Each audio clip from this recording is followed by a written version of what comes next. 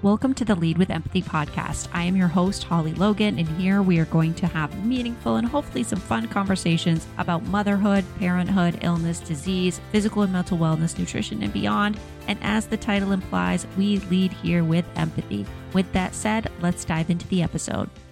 Hello and welcome back to Lead with Empathy. This is going to be part 2 of how I plan to manage illness in my family and how things are going to be different this season. Now, if you have not listened to part 1, please go back to that episode as well. I talk about some prevention methods in that episode, but today's mainly going to be how I support and manage illness. Given that I've already had my first sniffle and it seems like I have a conjunctivitis right now, I wanted to prioritize this episode and get it out to you. Now, again, always remember this is not medical advice. Always follow the recommendation of your trusted healthcare providers. And should you have concerns for yourself or your children, please always reach out to them. But I wanted to share with you my personal experiences. This is how I personally choose to manage illnesses in our household. And remember, first and foremost, that kids and people in general, adults, we will get sick. And you cannot fully prevent someone from getting sick just because you take all the supplements in the world and you have the best diet and the best exercise and the best stress management. You will still get sick. Things have kind of changed for me, though, of how I manage illnesses and how I treat illnesses. And I'm not ashamed of that. That's okay. I think when I was first learning, when I was first at a nursing school and then I had my first child, I tended to lean heavily into Western medicine training. But as I had kids, had my experiences with certain illnesses and medicines and treatments and started to learn more about different things, I have changed the way I do things. And I think that's okay. But I just wanted to share those little tidbits of you of how and what I do. So let's start with the basic respiratory infection, like an upper respiratory infection, meaning like runny nose, postnasal drip cough, maybe a sore throat, kind of stuff like that. So when my kids have a runny nose, I tend to lead towards a lot of saline products. And the reason for that is we want to keep those mucous membranes nice and moist to help those boogers move themselves. You can't reduce the amount of boogers that are produced in a viral illness. You have to remember that. You can't take away the boogers necessarily, but you can support how they move, which makes a child more comfortable so they can eat and drink and just feel a little better. So even from the newborn stage and beyond, I've used a lot of nasal saline, and I will admit that not every child loves or enjoys the spray of the nasal saline. My 2 older kids did better with it when they were younger, but my toddler, fights me with it, and it kind of makes him gag, unfortunately, and he's vomited from the gag. But sometimes I've just had to do it when he's just had some stuck boogers. But I definitely have used nasal saline to help keep those mucous membranes, again, just keep them going. I always just use a clean over-the-counter spray.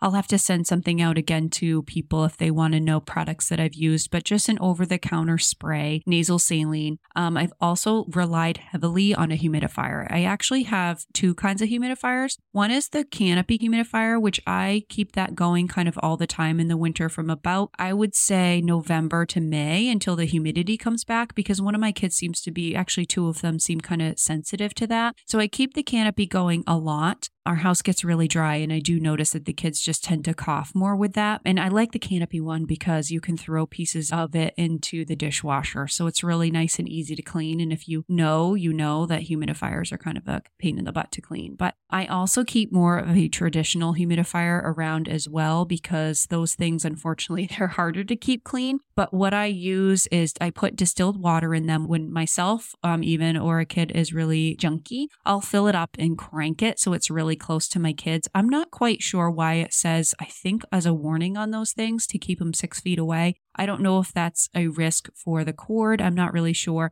But I honestly keep it pretty close to them so that they're getting a ton of that humidification. And I feel like that keeps their nasal passages and those coughs down a little bit, because if they can move the junk themselves, it's just easier on everyone. And I tend to put it, again, very close to them if they're sleeping or if we're on the couch during the day and they're resting on me or napping on me during the day. If with my toddler in the middle of the night, if we were having struggles and I was nursing him, I'd put it right near us. And I really use that as a big tool. And I always have those clean and ready for the viral season. I'm a big fan of humidifiers. I load up on distilled water as well. But I also think one tool that is underutilized is a shower. One of the first things I will tell people when they message me or whatever who are having a hard time with their kids moving boogers is to get a nice warm shower going and hop in there with them, because the steam, and I feel like the steam helps with their nose, but it also, I feel like, just comforts their bodies a lot. I found with each of my kids that it's really helped to get the boogers going and loosened up. So again, I could wipe their nose and it would just run in the shower. And it was kind of to get them in a more calm state as well after episodes of coughing. And then I could use the humidifier and the water, and if they were nursing or some kind of water after, to get them in a calmer state. So when the kids are sick, and because I do the same thing for myself, we may take a couple of warm showers a day, and then I let them usually splash in the tub if they want to. But in general, they just really enjoy splashing in the shower when they're sick. And kind of going off the saline train, one of the things that I utilize more than ever, I honestly used a lot of this in practice, is a nebulizer. So a nebulizer will take normal saline and diffuse it. And you've probably seen them if you know someone with asthma, or if you've ever been in the hospital or anything like that, you see a lot of nebulizers. But I use a lot of nebulization personally. And for my kids, I used it a lot this past season. And I remember when I was in practice, everyone was always hesitant to get a nebulizer. And I never understood why in the medical world, why they're so hesitant to give out nebulizers, because now you can literally get them off Amazon. So I had a nebulizer because my second son had RSV when he was 6 months old. But then I also bought a little handheld nebulizer. It was really cheap and it runs off battery. Again, I'll have to link this for people, but it runs off battery, which is really cool. I can carry it with us wherever we go. And I just use some normal saline and I keep it in my emergency bag. And it's been really nice because it does run off that battery. And when we traveled like this summer, my son had croup and it really helped to kind of calm down the croup. I will have to do some digging into specifically why you can also use something called the hypertonic saline for things like RSV. Again, this is not medical advice. You could speak to a trusted healthcare provider about that. But I have kept hypertonic saline around as well, things that I get off Amazon or other places, to just have in my stock in case of some more significant illness. But again, that's not recommendation. That's something I personally keep around, but you can get just little nebulizers and normal saline to rub through them. And that can really help when a kid is junky. And I've had a friend who has a kid with asthma, and because there's the smoke that comes out, and she was told to tell, I think she tells her daughter to catch the clouds, and that's how she gets her to use it. With my kids, I just kind of tell them it's not a choice. It's not an option. They need to do this so that they can get more comfortable with their cough and it does not hurt them. They just hold it in front of their face and they're going to get some clouds in their face. And it's going to help them to calm down. I do usually give them a choice. Like I'll tell them, okay, you can watch a show or you can play with the iPad, things I don't usually do. Like I hate bringing out the iPad. But if a kid's really sick and I need them to calm down and they're really fighting the nebulizer, I will give them something like that so that way they can use the nebulizer. Like I said, I have one kid, my oldest, that gets croup. And I do find this helpful for croup as well, especially if you go camping or traveling and don't have access to a shower. It can be really helpful. So it's just something I'm definitely going to keep in my back pocket and kind of bulk up on the nasal saline for the viral season. And for kids with asthma, kids usually have something prescribed called albuterol. And that's not something that we just traditionally hand out to people. That's not something you can say to your healthcare provider, oh, I'd love to have some albuterol around. That's more for kids with asthma. Albuterol is something that's called a bronchodilator. And it's not something, again, you can just kind of have around. We do have that around because of when my kid has had episodes when he was younger. And I technically do have asthma, so I have used albuterol in the past. But again, that's a prescription. That's very different. And obviously, if you had your kids sounding kind of what we call stridorous or wheezy, you can look it up on YouTube. I'll try to make a weird sound for you like this.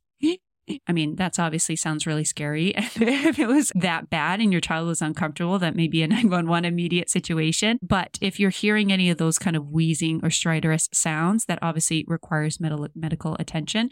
But if they just have a cough or you have a cough and they're junky, this is just something that can be really helpful, is that nebulizer.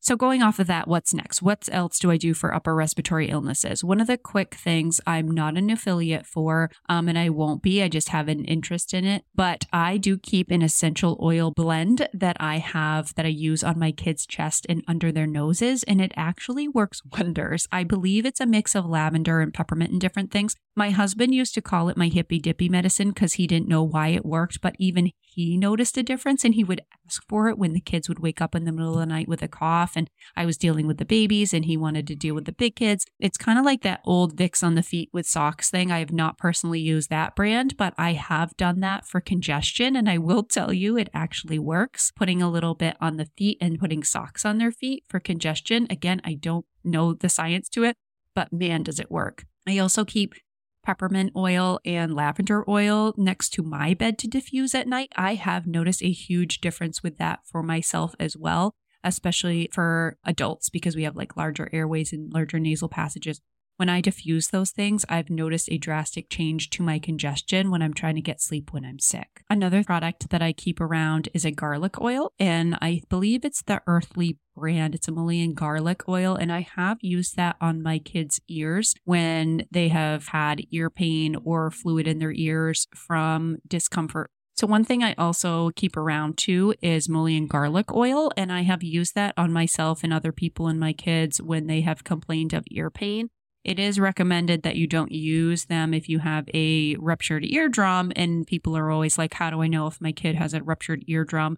And again, not medical advice, but if you can see active fluid coming out of their ears, then not a good idea to use the Himalayan garlic in your ear. But I have used it because oftentimes with upper respiratory infections, kids will complain and pull at their ears. And it's not because they actually have an ear infection, but because they're just full of junk and they can kind of feel that through their sinuses. And so they pull at their ears. So what happens when we get some kind of viral infection, and for us and for kids, but it's a little different for kids, is when you get a viral infection, that fluid collects in what's called the eustachian tubes behind the ears. And kids, it's more flat. So it's right behind the ear. And imagine this kind of tube behind the ear that just doesn't drain well because it's more flat. So fluid likes to collect there.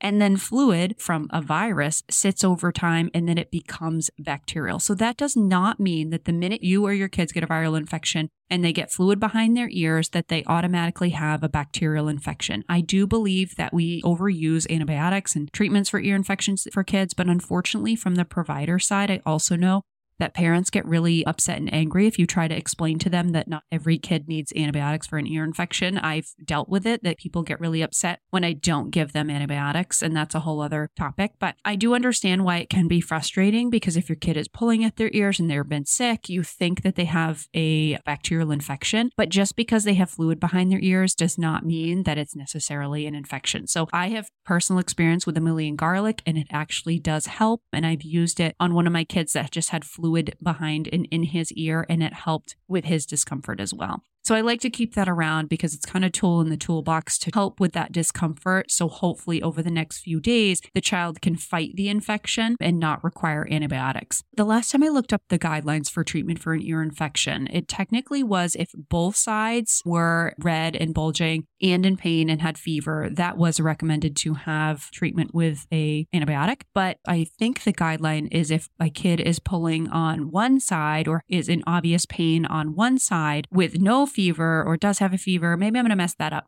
But basically, I go by the kid and I go by the look of the ear, but there is a guideline for if the child is having symptoms plus a fever on one side, that you can wait 48 hours. I just know a lot of people don't like to do that. But this is a good kind of in the meantime, see if that ear will self-resolve. I know in other parts of the world, they do not use ear infection treatments like we do here. So I really just try to be cognizant of that. So I am going to try to utilize that this year and see how that goes if my kids tend to have any more ear issues. But the other thing that I'm going to keep around, and something I've talked about on my social media page, is my loam box. And I know it is more expensive, so it's something that is not necessarily just a quick over-the-counter thing, but it is something, if you can invest in a tool, I would keep around. So the loom box is Red Light Therapy. And if you look, it's LUMEBOX. You can look on their website and it will talk to you about why the benefits of red light therapy. But I have used it for myself when I had swimmer's ear. I used it when I cut my hand, and it really worked wonderful. I couldn't believe it. So I'm excited to use it this year to see how it helps with my kids. Like if we have any chest symptoms or if we have any viral symptoms in general. It does come with goggles that they have to wear if you keep it towards your eyes, but I'm really excited to see if that helps this year. The other really funny thing that I do for ears that you have to kind of bear with me with, but when my kid, my toddler, had fluid in his ear, I really didn't want to give him antibiotics because typically any of those things, he'd just gag and throw up anyway. He just doesn't like the taste of any of those things, including like any medicines like ibuprofen. So what I would actually do is take the back side of his electric toothbrush and rub it from the front of his sinuses towards the ear, behind the ear, and then down. And what I was trying to do, if you Google it, is a eustachian tube massage. And you know what? Between that and the garlic oil, he did not end up needing antibiotics. So I do feel like it helps to get the fluid going. I have done it on myself. Again, when I had that ear infection, the swimmer's ear, I kind of did that. And I also did something called gua sha, which is just this little tool that helped me to kind of push fluid. So that is something that I will do. I'll have to demonstrate that on my social media with a video, but I do try something called the eustachian tube massage when I think my kids kind of have some ear issues. The next thing, if we're kind of going down from sinuses to ears, is the throat. We didn't really deal with any throat issues last year. I do need to look into finding some kind of natural throat spray. I do use a lot of honey for myself and my kids. I will warm up a little bit of warm water with lemon and honey if they are kind of having a postnasal drip or complaining of a sore throat. Again, keeping the mucous membranes, that's kind of where taking the showers and keeping the humidifier going, even if they're not coughing, can help, because I feel like from postnasal drip in general, kids can just get dry and that causes them to cough or causes them to have a sore throat. So when it comes to sore throat, I don't feel like I'm the best person for that until maybe things will come up with my kids this year. But I do try to keep, in general, just keep their nasal passages going to keep that humidification and keep the mucous membranes moist so they don't get as much of the sore throat. And I do utilize honey. You can't give honey to kids under 1, but my kids are all older now and they do enjoy honey. And I'll put that in warm water with a little lemon or something, and they tend to enjoy that, and that can help as well. Keep in mind for sore throat, if they have a fever, fever is defined as 100.4 or greater, and they can get like little lymph nodes under the neck, I would consider testing for strep. In terms of other medicines that I would give for discomfort, I've talked about that in the other podcast already. I don't really use Tylenol, but I would consider ibuprofen. It was bad enough, especially if I'm trying to rule out or check on strep, because I feel like ibuprofen can really help if a child is having a lot of discomfort enough that they can't sleep or they have a fever, or same with myself. If I have a really bad sore throat and I just want to catch some sleep and I take a little bit of ibuprofen, it may help me enough that I can catch some sleep. And I think that's one really important thing, is getting sleep when we're sick.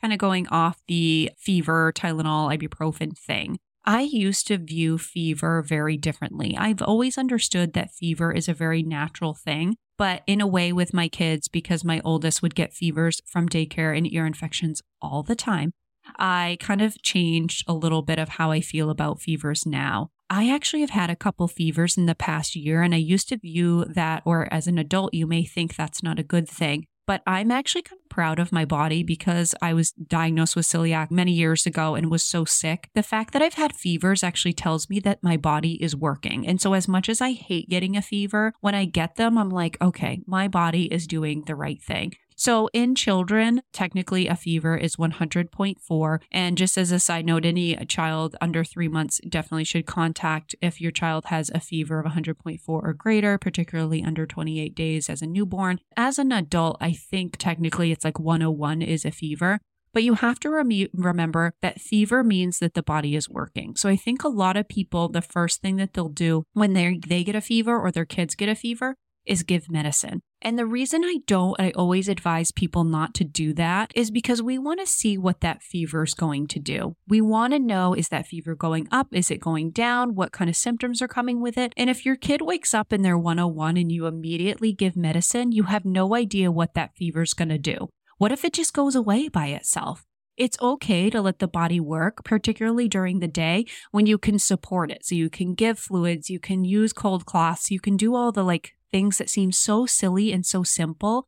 You can give little baths and things to give them comfort. I've also seen this really cool thing where I'll have to share this in my social media as well, where people have said you put cold socks on the feet and then you put wool socks over them, and that gets the kind of lymph and everything going in the body. and that helps to reduce the fever. And people are saying that that works magic. I've tried it once and I'm not sure if it was the thing that did the trick, but it is really cool that our bodies know what to do, right? And so please, the first thing that I recommend usually to people who ask me is not to jump first to covering up the fever and taking medicine. Really seeing, particularly for kids, how it goes, how it changes, and letting them ride out the fever a little bit. I will say I'm trying to do some more research. I'm not an expert in homeopathy, and I really kind of want to explore that a little bit more because I don't like to give these medicines. But I will say when my kids, I have one kid in particular that always gets up to like 103 when he gets sick, which is good. His immune system is working, but I do like to give sometimes at night. I will give small doses of ibuprofen because not even the full dose, as I said, I think in the first part of part 1 of this podcast with how I prevent or treat illnesses. I like to use just a small dose sometimes of ibuprofen, not even a full dose, just to bring the fever down enough that sometimes, I don't know if even it's a placebo effect, but I feel like my kids just respond if they can get a little ibuprofen and they sleep better,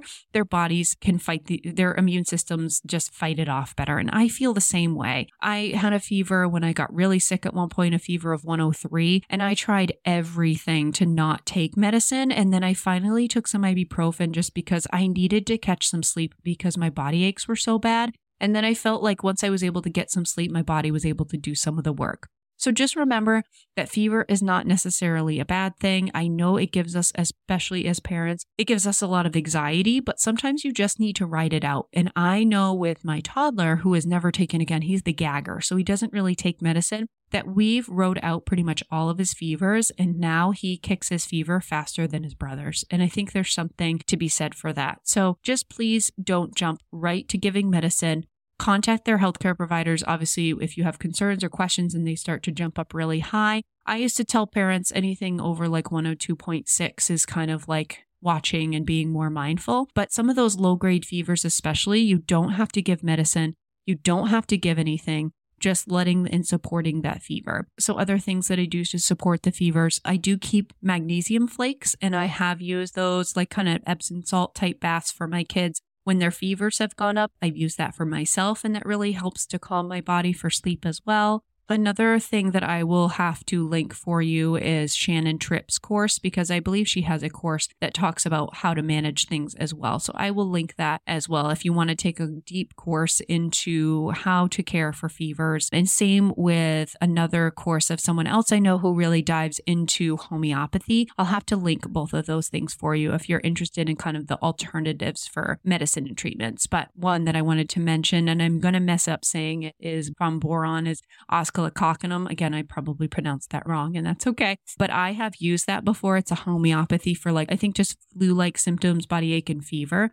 And when my kids had that last year, I used it to kind of prevent mine from getting worse when my symptoms first started. And it actually did seem to work. I was quite impressed. So it's something I'm keeping in my toolbox as well. And I know a lot of people who use that and seem to have a lot of improvement as well. I talked about this in the previous episode as well, but things that I'm keeping in my toolbox for when my kids or myself get sick, or my husband too. I feel like I keep forgetting my husband, but he works in people's mouths for a living. And I feel like much when I worked in pediatrics, I was just exposed to things all the time. And so I got less sick, but I feel like I get more sick now that I'm not being constantly just like microdosed with viruses. But I do keep vitamin C, glutathione, and elderberry as well, that I will take those every day. Myself and my kids will take every day when we are sick. So that way we can support the body and the immune system. We're using them preventatively, but when we're sick, we will probably use them more consistently. The other thing I touched upon in the other podcast was hydration and nutrition. And in terms of hydration, I don't use any of the other traditional marketed products for kids and families for hydration. I choose to use just water, remineralized. We filter our water, so I put these little remineralization drops in.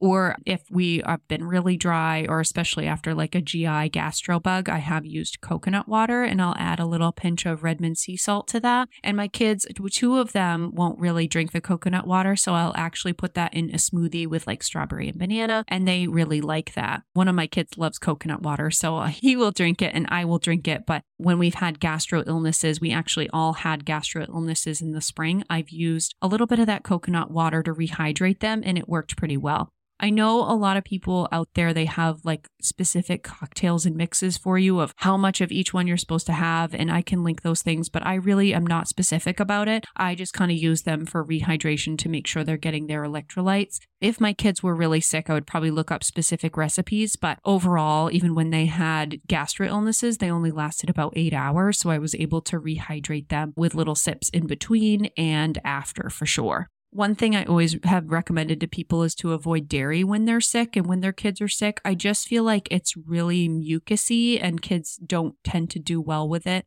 when they're sick. So sticking more to water, coconut water, those type of hydration things rather than dairy products, even like the yogurt and the cheeses, just to give their bodies and bellies a break. A lot of people will produce extra mucus when they're consuming dairy, so it's probably just not the best idea. I don't use it in like the smoothies or anything like that too when the kids are sick. But in terms of food, people also tend to get stressed when their kids aren't eating. And you have to remember that when they don't feel good, just like when we don't feel good, they might not want to eat as much, and that's okay. The hydration is truly more important. And I don't follow any of those necessarily the brat diets that they used to say, what is it, bread, rice, toast diets. I don't tend to follow that, but I do tend to stick with more things like smoothies and eggs and toast and anything that's more gentle to make sure that they are getting some food, but I don't hyper focus on that, if that makes sense. That was a little more off the cuff for me. Usually when I do my talks, I'm trying to be a little bit more organized. So I'm sorry if that was a little scattered. But where we're getting into a viral season, I really wanted to push this out, especially to go along with part 1, which is more focused on prevention. But overall, my goal was to kind of give you ideas of how to manage respiratory illnesses, not to give you specific, oh, these are the red flags that you should look out for. Again, there are so many courses and great resources for you about that. And I don't want this to become some kind of medicalized thing that I have to source. And I don't want to have to give you all these disclaimers and things. I just want you to understand that you have simple tools in your home that you can use, like a shower. Go out and get a humidifier, get a handheld nebulizer. Getting some of these tools to have in our pockets for when these respiratory illnesses are inevitable, and when the ear infections and the gastro illnesses and all these things. I unfortunately feel that viral illnesses have started to scare parents so much. Like all of a sudden, we can't get sick at all. We don't know how to manage them. We get scared. I hear you. I understand you. I think, unfortunately, side note, that the media has failed you in that way because you are just trying your best to help manage your family and your child's health and your health. And unfortunately, everything has just skyrocketed in terms of illness. But do remember that people used to just care for their kids in their home with general illnesses, and you can do the same. And I truly believe that.